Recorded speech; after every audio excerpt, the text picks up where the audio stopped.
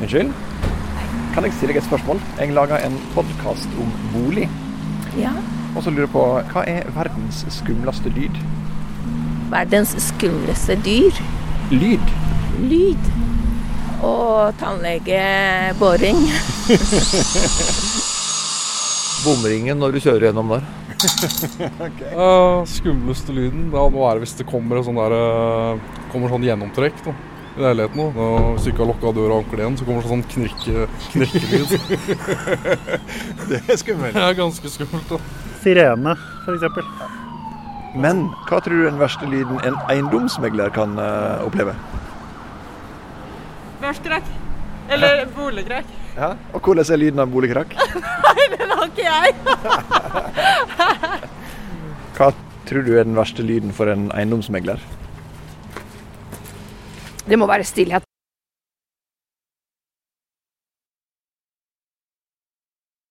Vi er her fortsatt altså. Ville bare demonstrere at stillhet kan skape forvirring. Plutselig stillhet er som regel et dårlig tegn. Plutselig stillhet er nok det skumleste som boligbyggere, meglere og eiendomsspekulanter kan tenke seg. Og i forrige episode så hørte vi jo Torbjørn Berntsen si at vi alle har blitt boligspekulanter, så da gjelder det tydeligvis oss alle. Ja. Nesten. Ja.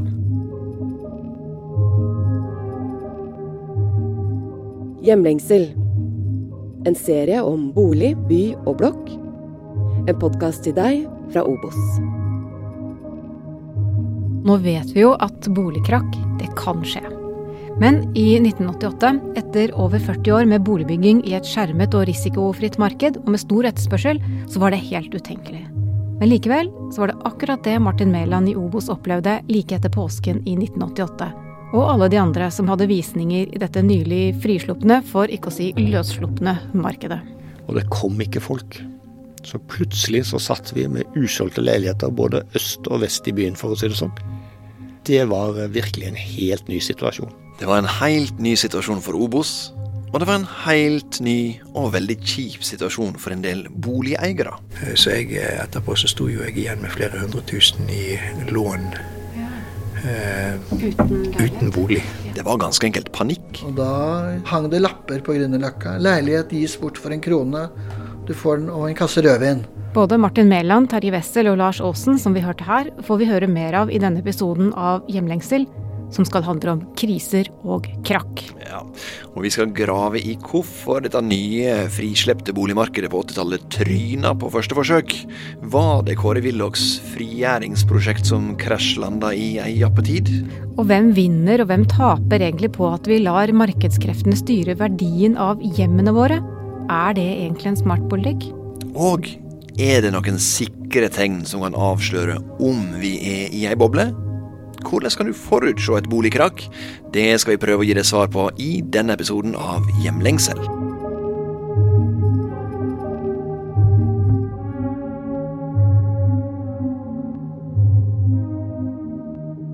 Jeg heter Anne Kristine Kronborg, og jeg er arkitekturhistoriker. Jeg heter Arild Oppheim og er journalist, og i dag blir det krise. Børsras verden over. Verste kursfall Oslo Børs noen gang har opplevd. God kveld. På Oslo Børs har aksjekursene i dag gått ned med gjennomsnittlig 25%. Det er vel ingen grunn for å pakke Norden i dag. Det er rett og slett et børsstart, og det er veldig dramatisk det som skjer her i dag. Har det vært verre noen gang? Nei, det som skjer nå er uten sidestykke faktisk. Verden over har aksjekursene rast nedover på børsene. Det høres dramatisk ut. Jeg var 10 år, jeg kan ikke si at jeg husker noe av dette her, altså. Jeg var 15, så jeg burde kanskje ha husket noe, men nei, jeg må innrømme at jeg gjør ikke det, altså. Men Anne Kristine, dette her handler jo om børskrakk. Vi lager jo podcast om bolig. Er det sånn at aksjemarked og boligmarked følger hverandre som skygge, eller? Neida, ikke akkurat som skygger, men det er klart at de to markedene de påvirker hverandre. Og kanskje mer enn man trodde den gangen i 1988. Jeg var ikke noe spesielt opptatt av børsen i høsten 1987. Da hadde jeg kanskje satt på bremsene før jul, men vi så ikke noe tegn til sviktende etterspørsel. Martin Mæland satt i sjefstolen i Obos da børsen rasa høsten 1987. Men han så ingen grunn til at børsfallet skulle påvirke boligmarkedet. Folk var heller ikke veldig opptatt av børs på 80-tallet. Altså folk flest, det var jappene det. Så tidfestet til rett før påske 88, da var dette godt for folk. Da hadde det stått så mye om børskraket og dets konsekvenser i avisene at folk ble nervøse. Et halvår med dårlig nytt fra børsen skremte til slutt folk for å dra på visninger. Det merket Obos. Da hadde vi et kjempeflott boligprosjekt på Sogn, med 1100 søkere eller noe sånt, til litt over 100 boliger. Og vi innkalte salgsmøte før påske 88. Så solgte vi 14 stykker. Så da sier salgssjefen at da innkaller vi bare til nytt møte etter påske. Vi har mange hundre igjen på lista som interessert i disse boligene. Og nytt salgsmøte ble avholdt etter påske, og det kom ikke folk. Det var virkelig en helt ny situasjon. Så da seg det innover oss, så vi stoppet jo da boligbyggingen så fort vi kunne. Og det berget jo livet til Obos. Vi tappte noe forferdelig mye penger. Vi tappte 300 millioner fra 1988 til 1993. Og jeg pleier å si at det mye mer penger. Jeg tror det 5 ganger så mye penger som Obos hadde tjent fram til 1985. Ok, Obos tappte stort, hører vi her? Ja, og bankene tappte, og vanlige folk tappte. Men det kanskje lettest å ha sympati med en spesiell gruppe, de unge nyetablerte. De som kom ut som de store taperne da, det var jo nyetablerte unge husholdninger. Og det vet man også fra internasjonal forskning, at det de som investerer i dyre boliger, når det liksom, når markedet i ferd med å gå bananas og kanskje også tippe da. Det sier Lars Aasen, daglig leder i Leieboerforeningen. Der jobber han også på 80-tallet. Han har levd et helt yrkesliv tett på boligspørsmål. Det var jo veldig mange unge mennesker som fikk gjeldsordning. Da. Vi måtte etablere en egen lov for å løse dette problemet. Og da kom gjeldsordningsloven av veldig mange unge par og unge husholdninger som kom i den situasjonen, og som sto igjen på bar bakke. Ser jo det at egenkapitalen, det jo den som ryker da. Ekstra sårbare var de som av en eller annen grunn måtte selge. Om de skulle flytte, skifte jobb, eller kanskje mest typisk og komplisert, de som opplevde samlivsbrudd midt i boligkrakket. Og ei som opplevde nettopp det, var Sissel Gade. På slutten av 80-tallet, 89, så kjøpte jeg bolig sammen med min kjæreste. Vi hadde leid, og så skulle vi kjøpe sammen. Så kjøpte jeg en bolig som vi trodde hadde falt nok. Så vi trodde vi skulle gjøre det bra på boligmarkedet. Så fortsatte det å falle. Og så røk forholdet. Så måtte vi selge begynnelsen av 90-tallet. Da solgte vi med tap etter lang periode. Var det vanskelig å få selge i det hele tatt, eller? Veldig vanskelig. Det var mange visninger, og jeg husker ikke hvor lenge vi lå ute for salg, kanskje et år. Og da var vi jo midt oppe i et samlivsbrudd, så det var jo litt sånn tøft. Jeg valgte å flytte hjem. Så det var hjemme på pikerommet? Ja. Hvor mye tappte dere? Vi tappte vel til sammen 150-60 000. På den gangen så var det mye penger. Da gikk jeg ut jeg skulle etablere meg på nytt på boligmarkedet i minus. Men du jobber altså som megler på den tida? Ja, boligmegler. Ja. Og som megler så skal du liksom kjenne markedet og markedsmekanismer. Ja. Jo da, men det hadde jo falt veldig mye. Det hadde det, altså, så vi følte liksom når vi fikk kjøpt den leiligheten at det tapet var liksom, eller det fallet var tatt. Og så sank det ytterligere ned. Så selv de som bør kjenne markedet kan oppleve å tape penger på bolig. Nå jo samlivsbrudd noe som kan ødelegge en god og langsiktig plan for de aller fleste da. Kanskje ikke akkurat noen kan time eller tilpasse til boligmarkedet, Anne-Kristine? Nei, men det var andre som tappte penger også. Vi skal til en annen ekspert som tappte stort på boligkrakket, og han hadde ikke noe samlivsbrudd å skylde på.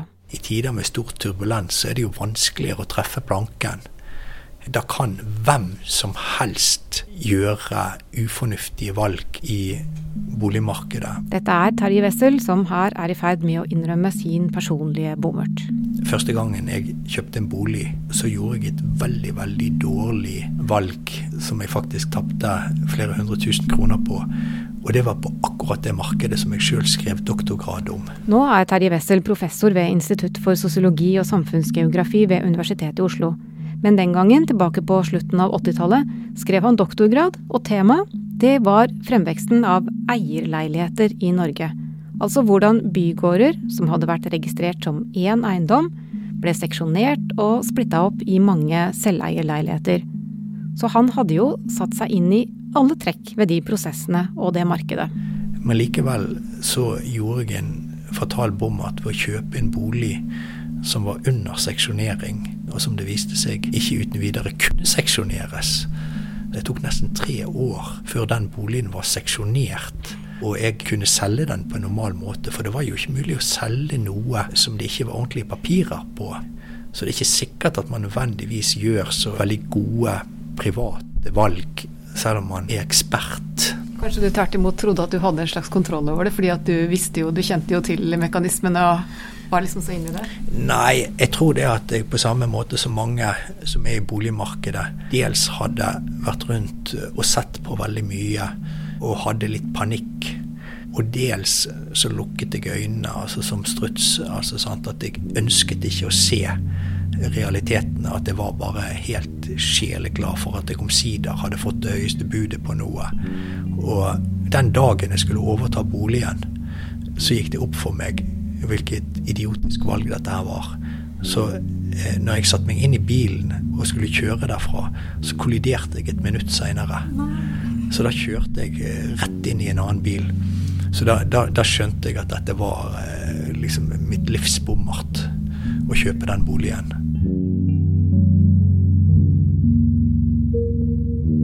Jeg må jo som en liten sånn unnskyldning si at i 1987 så var vi ikke i Norge egentlig vant til et fritt boligmarked. Det var jo ingen som forutså den sprekken på slutten av 80-tallet. Ingen. Hallo, hallo. Jeg lager en podcast om bolig. Ja. Så lurer jeg på, frykter du boligkrakk? Nei. Nei vel? Ikke det hele tatt? Nei. Men man tenker litt mer over det, altså, men ikke supernervøs ennå. Jeg er ikke noe sånn veldig redd for at vi skulle miste alle pengene våre, nei. Hvorfor ikke? Altså, faller det vi eier, så faller jo alt annet også. Hvis nå verdien av boligen din skulle bli halvert, hvordan vil det være? Nei, da måtte jeg ha holdt på den i et par år til, da, til den kom opp til normalpris. Enkelt og greit. Det hørtes veldig fornuftig ut.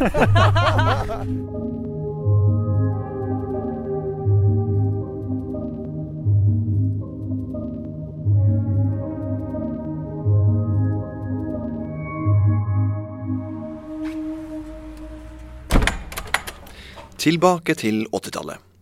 Hvorfor var det boligkrakk i 1988? Ja, det er ganske travel plan i dag, så jeg vet ikke hvor lenge dere tenker. Vi er på Litteraturhuset i Oslo. Der har vi avtalt å møte en som kan hjelpe oss med en forklaring. Ola Honninag Rytten, professor, Norges Handelshøyskole, spesialrådgiver i Norges Bank. Han er rett mann til å fortelle oss hvorfor det nye, frie boligmarkedet og hele jappetida havarerte i et krakk. Etter andre verdenskrig så var det én ting som talte i økonomisk politikk, og det var planlegging. Og blant de landene som holdt på kapitalismen, så var kanskje Norge det landet som la mest vekt på planlegging. Veldig stor statskontroll. Det var politikerne som bestemte renta, og de satt en rente som skulle være under markedsrenta, fordi det skulle stimulere til kjøp av egen bolig. Men så var det sterkt begrenset for hvor mye man kunne låne. Skulle du kjøpe bolig, så tok man på seg finressen, eller finkjolen, gikk i banken, og hvis man var heldig så fikk man lån. Og den som var veldig heldig fikk lån i Husbanken. Når vi kom til slutten av 70-tallet, så opplever vi at verdensøkonomien går inn i en helt ny æra. For det planøkonomien, den hadde spilt fallitt. Man greide ikke lenger å planlegge, man greide ikke lenger å holde kredittveksten nede, man greide ikke å holde inflasjonen nede, og det skapte en veldig sterk prisstigning, svekket konkurranseevne, så vi fikk ikke solgt produktene våre, og man måtte litt etter litt bare gi opp alle disse reguleringene. Og når vi kommer fra 77, så begynte Arbeiderpartiet alvorlig å snakke om vi var nødt til å modifisere og gå mot mer markedsøkonomi. Ikke minst var det Per Kleppe, som var finansminister i Arbeiderpartiet, som sa det. Mange tror egentlig at det var Willoch som fant på det, men det var det ikke. Han mener kanskje det selv også. Det ikke Willoch alene, ikke sant? Nei. Og det var en internasjonal trend, alle så det, det går ikke lenger. Og dermed så fikk man en enorm pengeriklighet, for plutselig kunne man få låne så mye penger man ville. Det brukte man delvis til forbruk, men delvis gikk jo det da til å øke boligprisene. Da var det en del som sa at nå har vi liberalisert kredittmarkedet på den måten at folk får låne så mye de vil.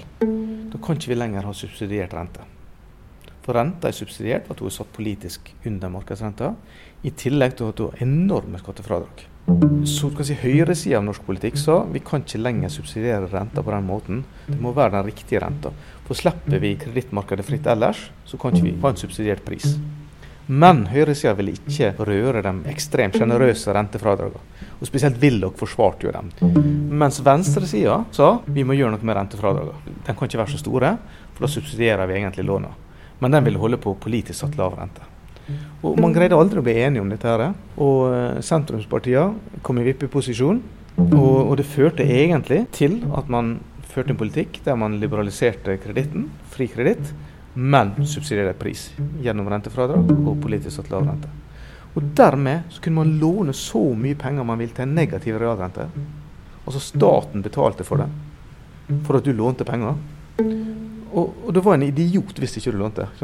Erkeidiot. Og alle ville låne, og bankene som hadde vært gjennomregulert og gjennomkontrollert, plutselig var den fri til å låne ut så mye de ville. Og det var en ting som satt i hodet, det var vi skal vinne markedsandeler, vi skal bli størst. Så bankene kastet jo penger etter folk. Forbrukslån, boliglån, kom og lån hos oss. Og hvis de ikke kunne betale lån litt, så stod det på et nytt lån. Det var kjempegreit. Og låne til bolig var jo ikke farlig, for boligprisene steg så voldsomt, og ingen tenkte at de kunne snu. Og dermed så brukte folk en veldig stor del av inntekten sin til å betale på boliglånet. Og så skjer det fra desember 85 at oljeprisene i Norge faller som en stein. For det slutt krigen mellom Iran og Irak. Og den holdt oljeprisene oppe til $40, og plutselig ser den helt ned i under $9. Dermed faller inntekten til Norge dramatisk. Og vi får børskrakk i 87. Folk mister betalingsevne, greier ikke å betjene boliglånene sine, og greier ikke å kjøpe ny bolig. Dermed så får vi et boligkrakk. Så et av de største boligkrakkene vi har hatt noensinne. Så når vi kommer frem til 93, så er boligprisene på et kjempelavt nivå. Det skyldes ikke først og fremst det som skjedde fra 87 til 93, men det skyldes den galskapen på 80-tallet. Du bruker ordet galskap. Ja. Tenker du at vi ikke taklet det? Den overgangen fra det du har skissert som en planøkonomi til en helt deregulert sektor? Ja, vi takker, altså politikerne er jo kjempefeil i og med at de deregulerte kredittmarkedet, men subsidierte rentene. Det var helt sprøtt. Det er samme som spør om folk om de vil komme og kjøpe fisk og få betalt for å kjøpe fisken. Ikke sant? Så politikerne feiler jo helt. Det andre er at bankene var så opptatt av markedsandeler, og de spreddes rundt hele verden. Kapret kunder i Singapore og London og Frankfurt. Og i alle dager, hva slags kunder fikk de? De fikk dem ingen andre ville ha, ikke sant? Og det var en grunn til at ingen andre ville ha dem.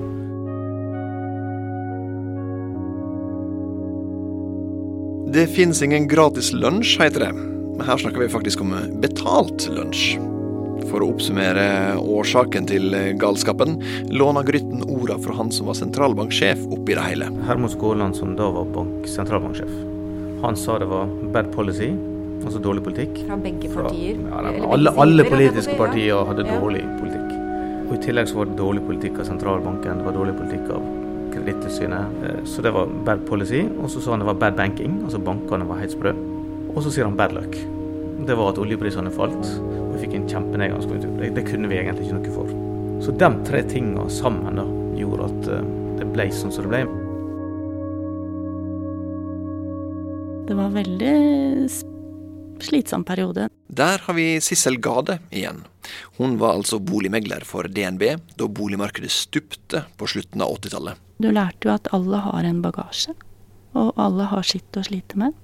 Det er jo ikke bare glansbilder. Mange av de var litt vanskelige og triste og tunge saker, egentlig. Du kom tett inn på folk.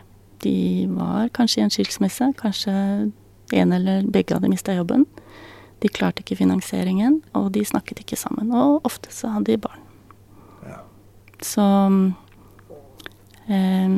du ble vant til å møte folk i forskjellige faser, og måtte snakke med de og prøve å være et medmenneske i tillegg. Ja, det vel kanskje forskjellige ting som har gjort inntrykk. Er det noen situasjoner du husker som du har lyst til å fortelle om, eller kan fortelle om? Jeg tror ikke jeg kan fortelle om alt, men ofte så ble du sendt ut fordi de ikke klarte lånene sine. Og da var det jo ikke alltid de var forberedt på salg. Og da så det jo fryktelig ut der. Så du pleide å stille opp litt tidlig på visningen og prøve å feie unna det verste. Og passe på at ikke det lå mat og søppel overalt. For det er jo folk som har slitt, og kanskje var deprimerte, og noen ganger så var det kanskje viktig å få de ut under visningen, for de ga ikke noe tilskudd til visningen, egentlig. For du sluttet etter hvert? Ja, du ble jo sliten av dette her. Og du ble sliten av å bli oppringt i helger, og liksom har du ikke solgt det, har du fått så lavt bud? Det er jo ikke mulig å selge for. Jeg sitter igjen med 500 000 i restgjeld, og jeg har ikke råd til å etablere meg på nytt. Sissel Gade sluttet som boligmegler i 1992-93. Da fikk hun mulighet til å heller jobbe med salg og utleie av næringseiendom. Og det var mye mer litt ryddig sånn i forhold til at da var det advokater du snakket med, og bobestyr og sånt. Og det tok du ikke hjem i samme grad som personlig. Ja, det ble for mange personlige historier, ja, som går inn på deg.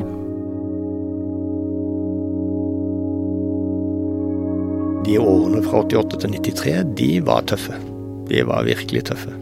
Martin Mæland var sjef i Obos de åra. Han tenker at nedturen kanskje ikke hadde trengt å bli så tøff som den ble.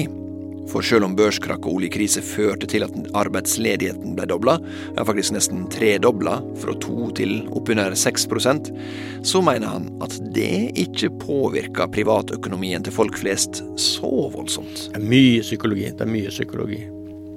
Du kan jo tenke deg sånn at hvis vi går fra 2 til 5% arbeidsledighet, så er det ganske dramatisk. Men de 5%, de får stort sett alle arbeidsledighetstrygd. Men det at det skjer med 5% av befolkningen, det er nok til at alle de andre 95% tenker her er det best å være forsiktig. Nå utsetter vi dette boligkjøpet. Og så får du en voldsom rekyl etterpå. Det har vi også sett flere ganger. Fra 1992 til 1997 så gikk prisene opp, tror jeg de ble tredoblet. Altså på noen ytterst få år. Da begynte de første avisene å spå boligkrakk. Og så kommer disse ekspertene og sier at nå kommer krakket. Da må du som sjef i Obos spørre deg, kommer krakket? Hvis jeg tror det, da må vi slutte å kjøpe tomter. Da kommer tomterprisene til å falle. Nå må vi stramme inn og være forsiktige med boligbygging. Helst ikke bygge helt tatt. For hvis det blir krakk, så går jo alt åt skogen. Og så må du gjøre det for en oppfatning. Tror du på dette? Svaret hele tiden var nei. Dette tror jeg ikke helt på. Men vi har mange ganger vært forsiktige, og vi har mange ganger stilt strengere krav til oss selv for å minimere risikoen. Men hele tiden har vi kjøpt nye tomter. Og hele tiden har vi satset på mer og mer boligbygging etter hvert som vi har fått økonomi til å satse på mer og mer. Så jeg har ikke trodd på alle disse krisene. I så fall så skulle vi jo sluttet å bygge boliger og kjøpt statsobligasjoner eller noe sånt i stedet for pengene.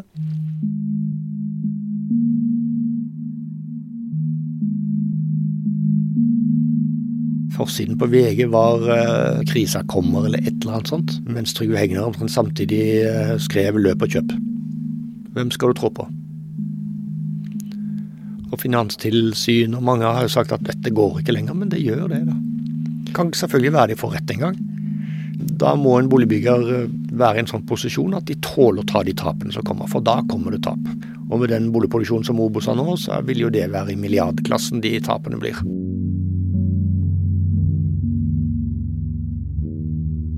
Samtidig så det om du ikke tror saklig på det som står i et sånt oppslag. Hvis det mange sånne oppslag på rekke og rad, begynner du da å tenke mer på hva gjør det her med folket? Ja. Media og avisene elsker jo kriser, det jo det de lever av. Det når det går dårlig. Så jeg husker det var en periode da Dagens Næringsliv hadde bestemt seg for at nå går det dårlig. Så de intervjuet alle de klarte å finne som kunne si noe om hvor dårlig det gikk. Og så ringte de til meg og sa, nei, det gjør det ikke. Ja, det var helt interessant. Så da ringte de til informasjonssjefen, Åge Pettersen. Vi var samsnakket. Nei da, det gjør de ikke. Så da ringte de til sjefen for hele salgsapparatet og meglerdivisjonen, Hildur Høyland. Vi var samsnakket. Nei, det går ikke etter helt sikkert, sier Hildur heller. Men de fant noe mange da, så de holdt jo på noen uker om dette her, som kunne fortelle hvor dårlig det gikk. Så syntes de ikke ble noe sving på det. Så ringte de til meg og så sa de, dere jo de eneste som sier noe annet. Og det ser jo faktisk ut som dere har rett. Så da laget de et dobbeltsidig oppslag med meg i Dagens Næringsliv, med det motsatte budskap. Ja, for nå det motsatt.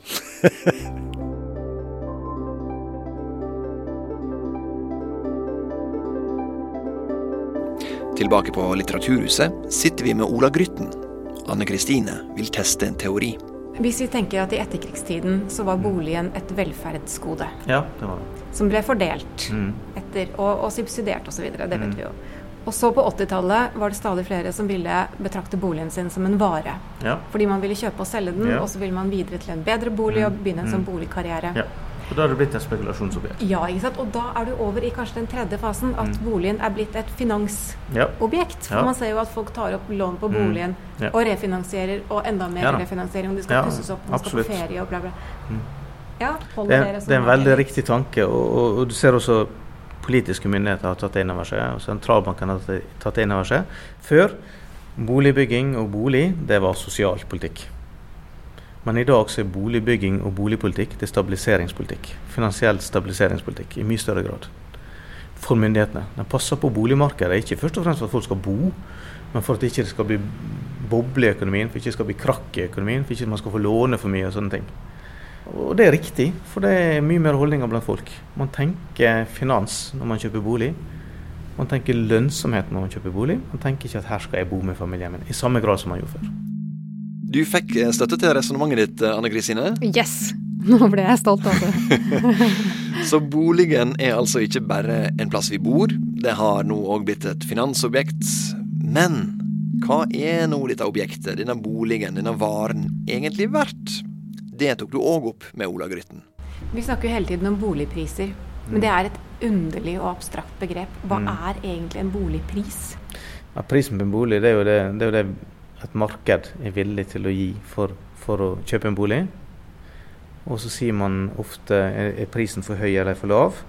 Og da må man se hva som den riktige prisen. Ja, hvordan kan man gjøre det? Men det finnes ingen riktig pris på en bolig. Og kan man da vite hva som høyt og hva som lavt, eller hva som helt greit, eller det noe av problemet med å avsløre om det boble. For en boble har du når markedsprisen langt over den fundamentale prisen, eller den virkelige prisen. Det prisen burde ha vært, den virkelige verdien. Men hvordan vet man hva den burde ha vært? Nei, det det man ikke vet. Og derfor det så vanskelig å vite når man har boble.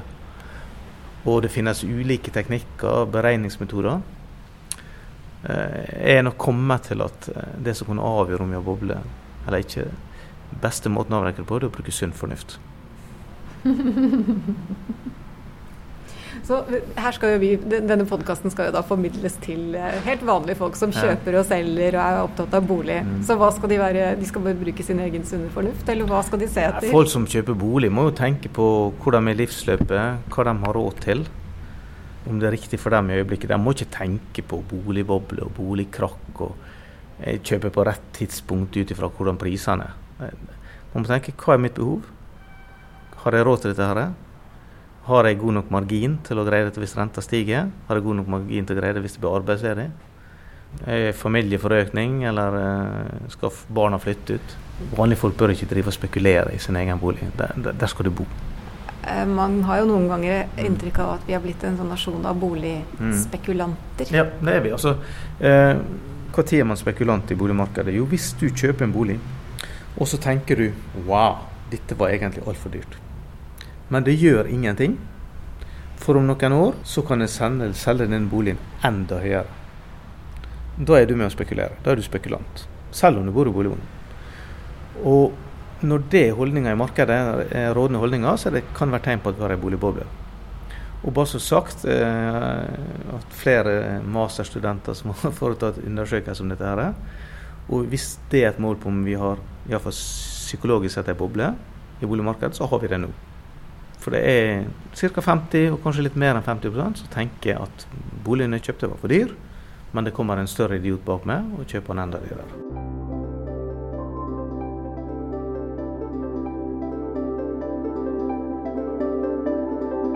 Tilbake til boligkrakket I 1988.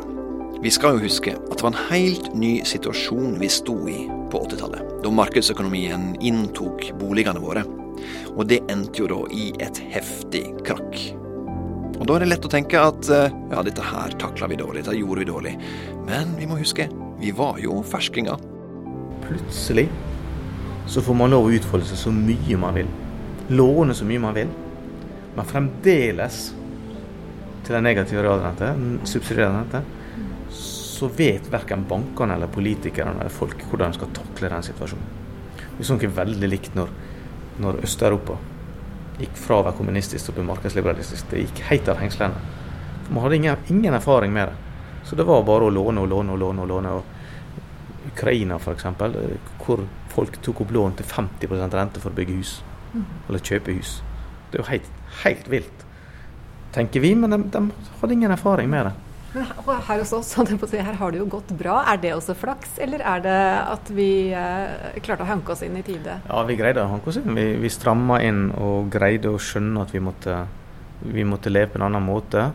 Og på grunn av den store krisen vi hadde da, I 87-93, så lærte vi veldig mye frem til finanskrisen 2007-2008. Slik at når store deler av verden ellers hadde gått av hengslene, så var vi mye mer forsiktige. For vi hadde lært. Og nå snakker vi jo om at det kanskje eventuelt brygger opp til en ny boligboble. Ja. Hva tror du om det? Ja, det det et veldig vanskelig spørsmål. Jeg tror jo at boligprisene I Norge usunt høye. Men det kan forklares ut ifra helt fundamentale faktorer I markedet, som høy arbeidsinnvandring, som lenge lav rente, sterk økning I kjøpekraft, lav arbeidsledighet, god konjunktur, har lenge vært høye oljepriser, og dermed så blir det høy etterspørsel etter bolig. Så tilbudssiden sånn I norske boligmarkeder at den ganske treig, på den måten at oppover så skal det mye til før man begynner å bygge bolig, for det tar så lang tid å få klarlagt alt. Så når etterspørselen stor, så tar det lang tid før tilbudet justerer seg like mye, og da får du veldig prisstigning. Men samtidig, hvis etterspørselen skulle falle dramatisk, det kan den gjøre, så stopper boligbyggingen pang, veldig raskt. Og dermed så slipper du vanligvis at prisene faller veldig mye. Så selv om boligprisene nå veldig høye, så har ikke dermed sagt at det kommer et boligkrakk med det første, men det kan jo det gjøre.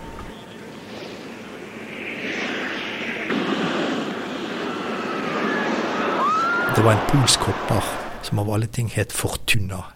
Han ble blåst ned til gull I Storbakke I Sapporo I 1972. Så det var ingen som hadde hørt om han på forhånd, men han ble olympisk gullmedaljevinner I Storbakke på grunn av gunstigere værforhold enn konkurrentene. Og appåtil så heter han Fortuna. Terje Wessel opptatt av flaks og uflaks, og dagen før han møtte oss, så hadde han vært hos Finansdepartementet for å lære dem om dette her. Men hva har det med boligmarkedet å gjøre? En hel del, I hvert fall hvis man skal tro Terje Wessel. For du kan jo tenke deg, du kjenner sikkert også noen som holder seg oppdatert på boligprisene og følger med på prisutviklingen I bestemte områder, og tenker at de skal time seg til et godt kjøp. Og Terje Wessel, han bruker denne heldige hopperen som et eksempel på at det ofte kan være et spørsmål om ren flaks. Og på samme måte så kan man jo ha flaks med timingen I markedet. Og det kan jo for eksempel være innenfor en storby. For eksempel områder reguleres. Altså sånn at man kan bo I et område som får det man kaller for windfall profit, altså sant, at en trafikkert gate blir stengt eller noe sånt, eller at en fabrikk eller noe sånt som forurenser blir stengt. Så det mange sånne, vi kaller det for eksternaliteter, altså sidevirkninger av aktiviteter som foregår i en storby, og som gjør at man kan komme mye bedre ut, man kan få en gunstig prisøkning hvis man for eksempel anlegger et kulturanlegg i en bydel som ikke hadde noe slikt fra før av, sant? Så kan den bydelen da plutselig få et stort skyv i prisutviklingen, og de som bor der kan jo da ha flaks ved at prisene stiger mer i deres område.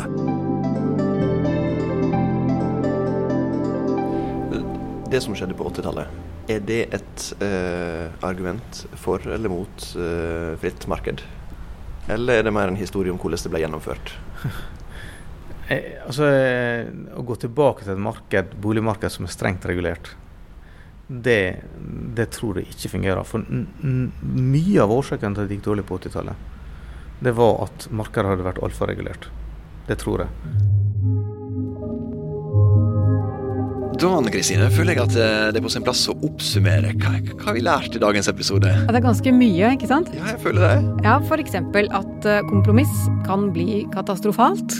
Ja, altså når en først skulle gå fra planøkonomi til markedsøkonomi, så er det dumt at både Høyre og Arbeiderpartiet skulle få viljen sin på samme tid.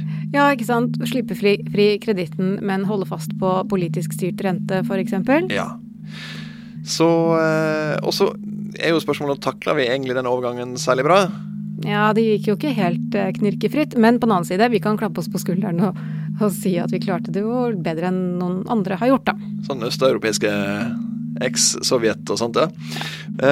Og Obos, de har vi jo lært at de må tjene penger. Ja, og ikke ta for store sjanser. Og så tipper jeg, Anne-Kristine, at det som sitter igjen for folk flest, det er navnet Fortuna. Ja, vi har lært at hopperen Wojciech Fortuna tok gull i stor bakke i Sapporo i 1972. Og så har vi jo lært at Willoch og høyresiden ikke var alene om å styre Bolig-Norge ut på det åpne, frie, markedsøkonomiske havet. Men jeg synes det er likevel interessant å ta med en ting på slutten her. Han som altså da blir sett på som frigjæringshelten, eller synderen, alt ettersom, Willoch, han minner om at markedsøkonomi slett ikke betyr fullstendig fravær av politisk styring, og viser til sin ideologiske inspirator Adam Smith. Han var veldig for handlefrihet, for privat initiativ, private næringsdrivende og så videre, men han hadde ingen illusjoner om at man kunne stole fullt ut på at de ville ta bare samfunnshensyn. Jeg husker veldig godt et sitat fra Adam Smith, som altså ville gi privat næringsdrivende større handlefrihet, men han la til at man ikke måtte ha for stor tillit til dem. Ikke la en kapitalist få helt frie tøyler, altså. Det forblir de avsluttende ord. I neste episode skal det handle om ønsket om å skape noe perfekt. De beste boligene i det beste bomiljøet. Og om det stilles for få krav til boligene som bygges i dag, eller tvert imot, om kravene er blitt alt for mange. Og vi skal møte ei som mener at i dag bygger vi boliger som går på folkehelsa løs. Vi høres!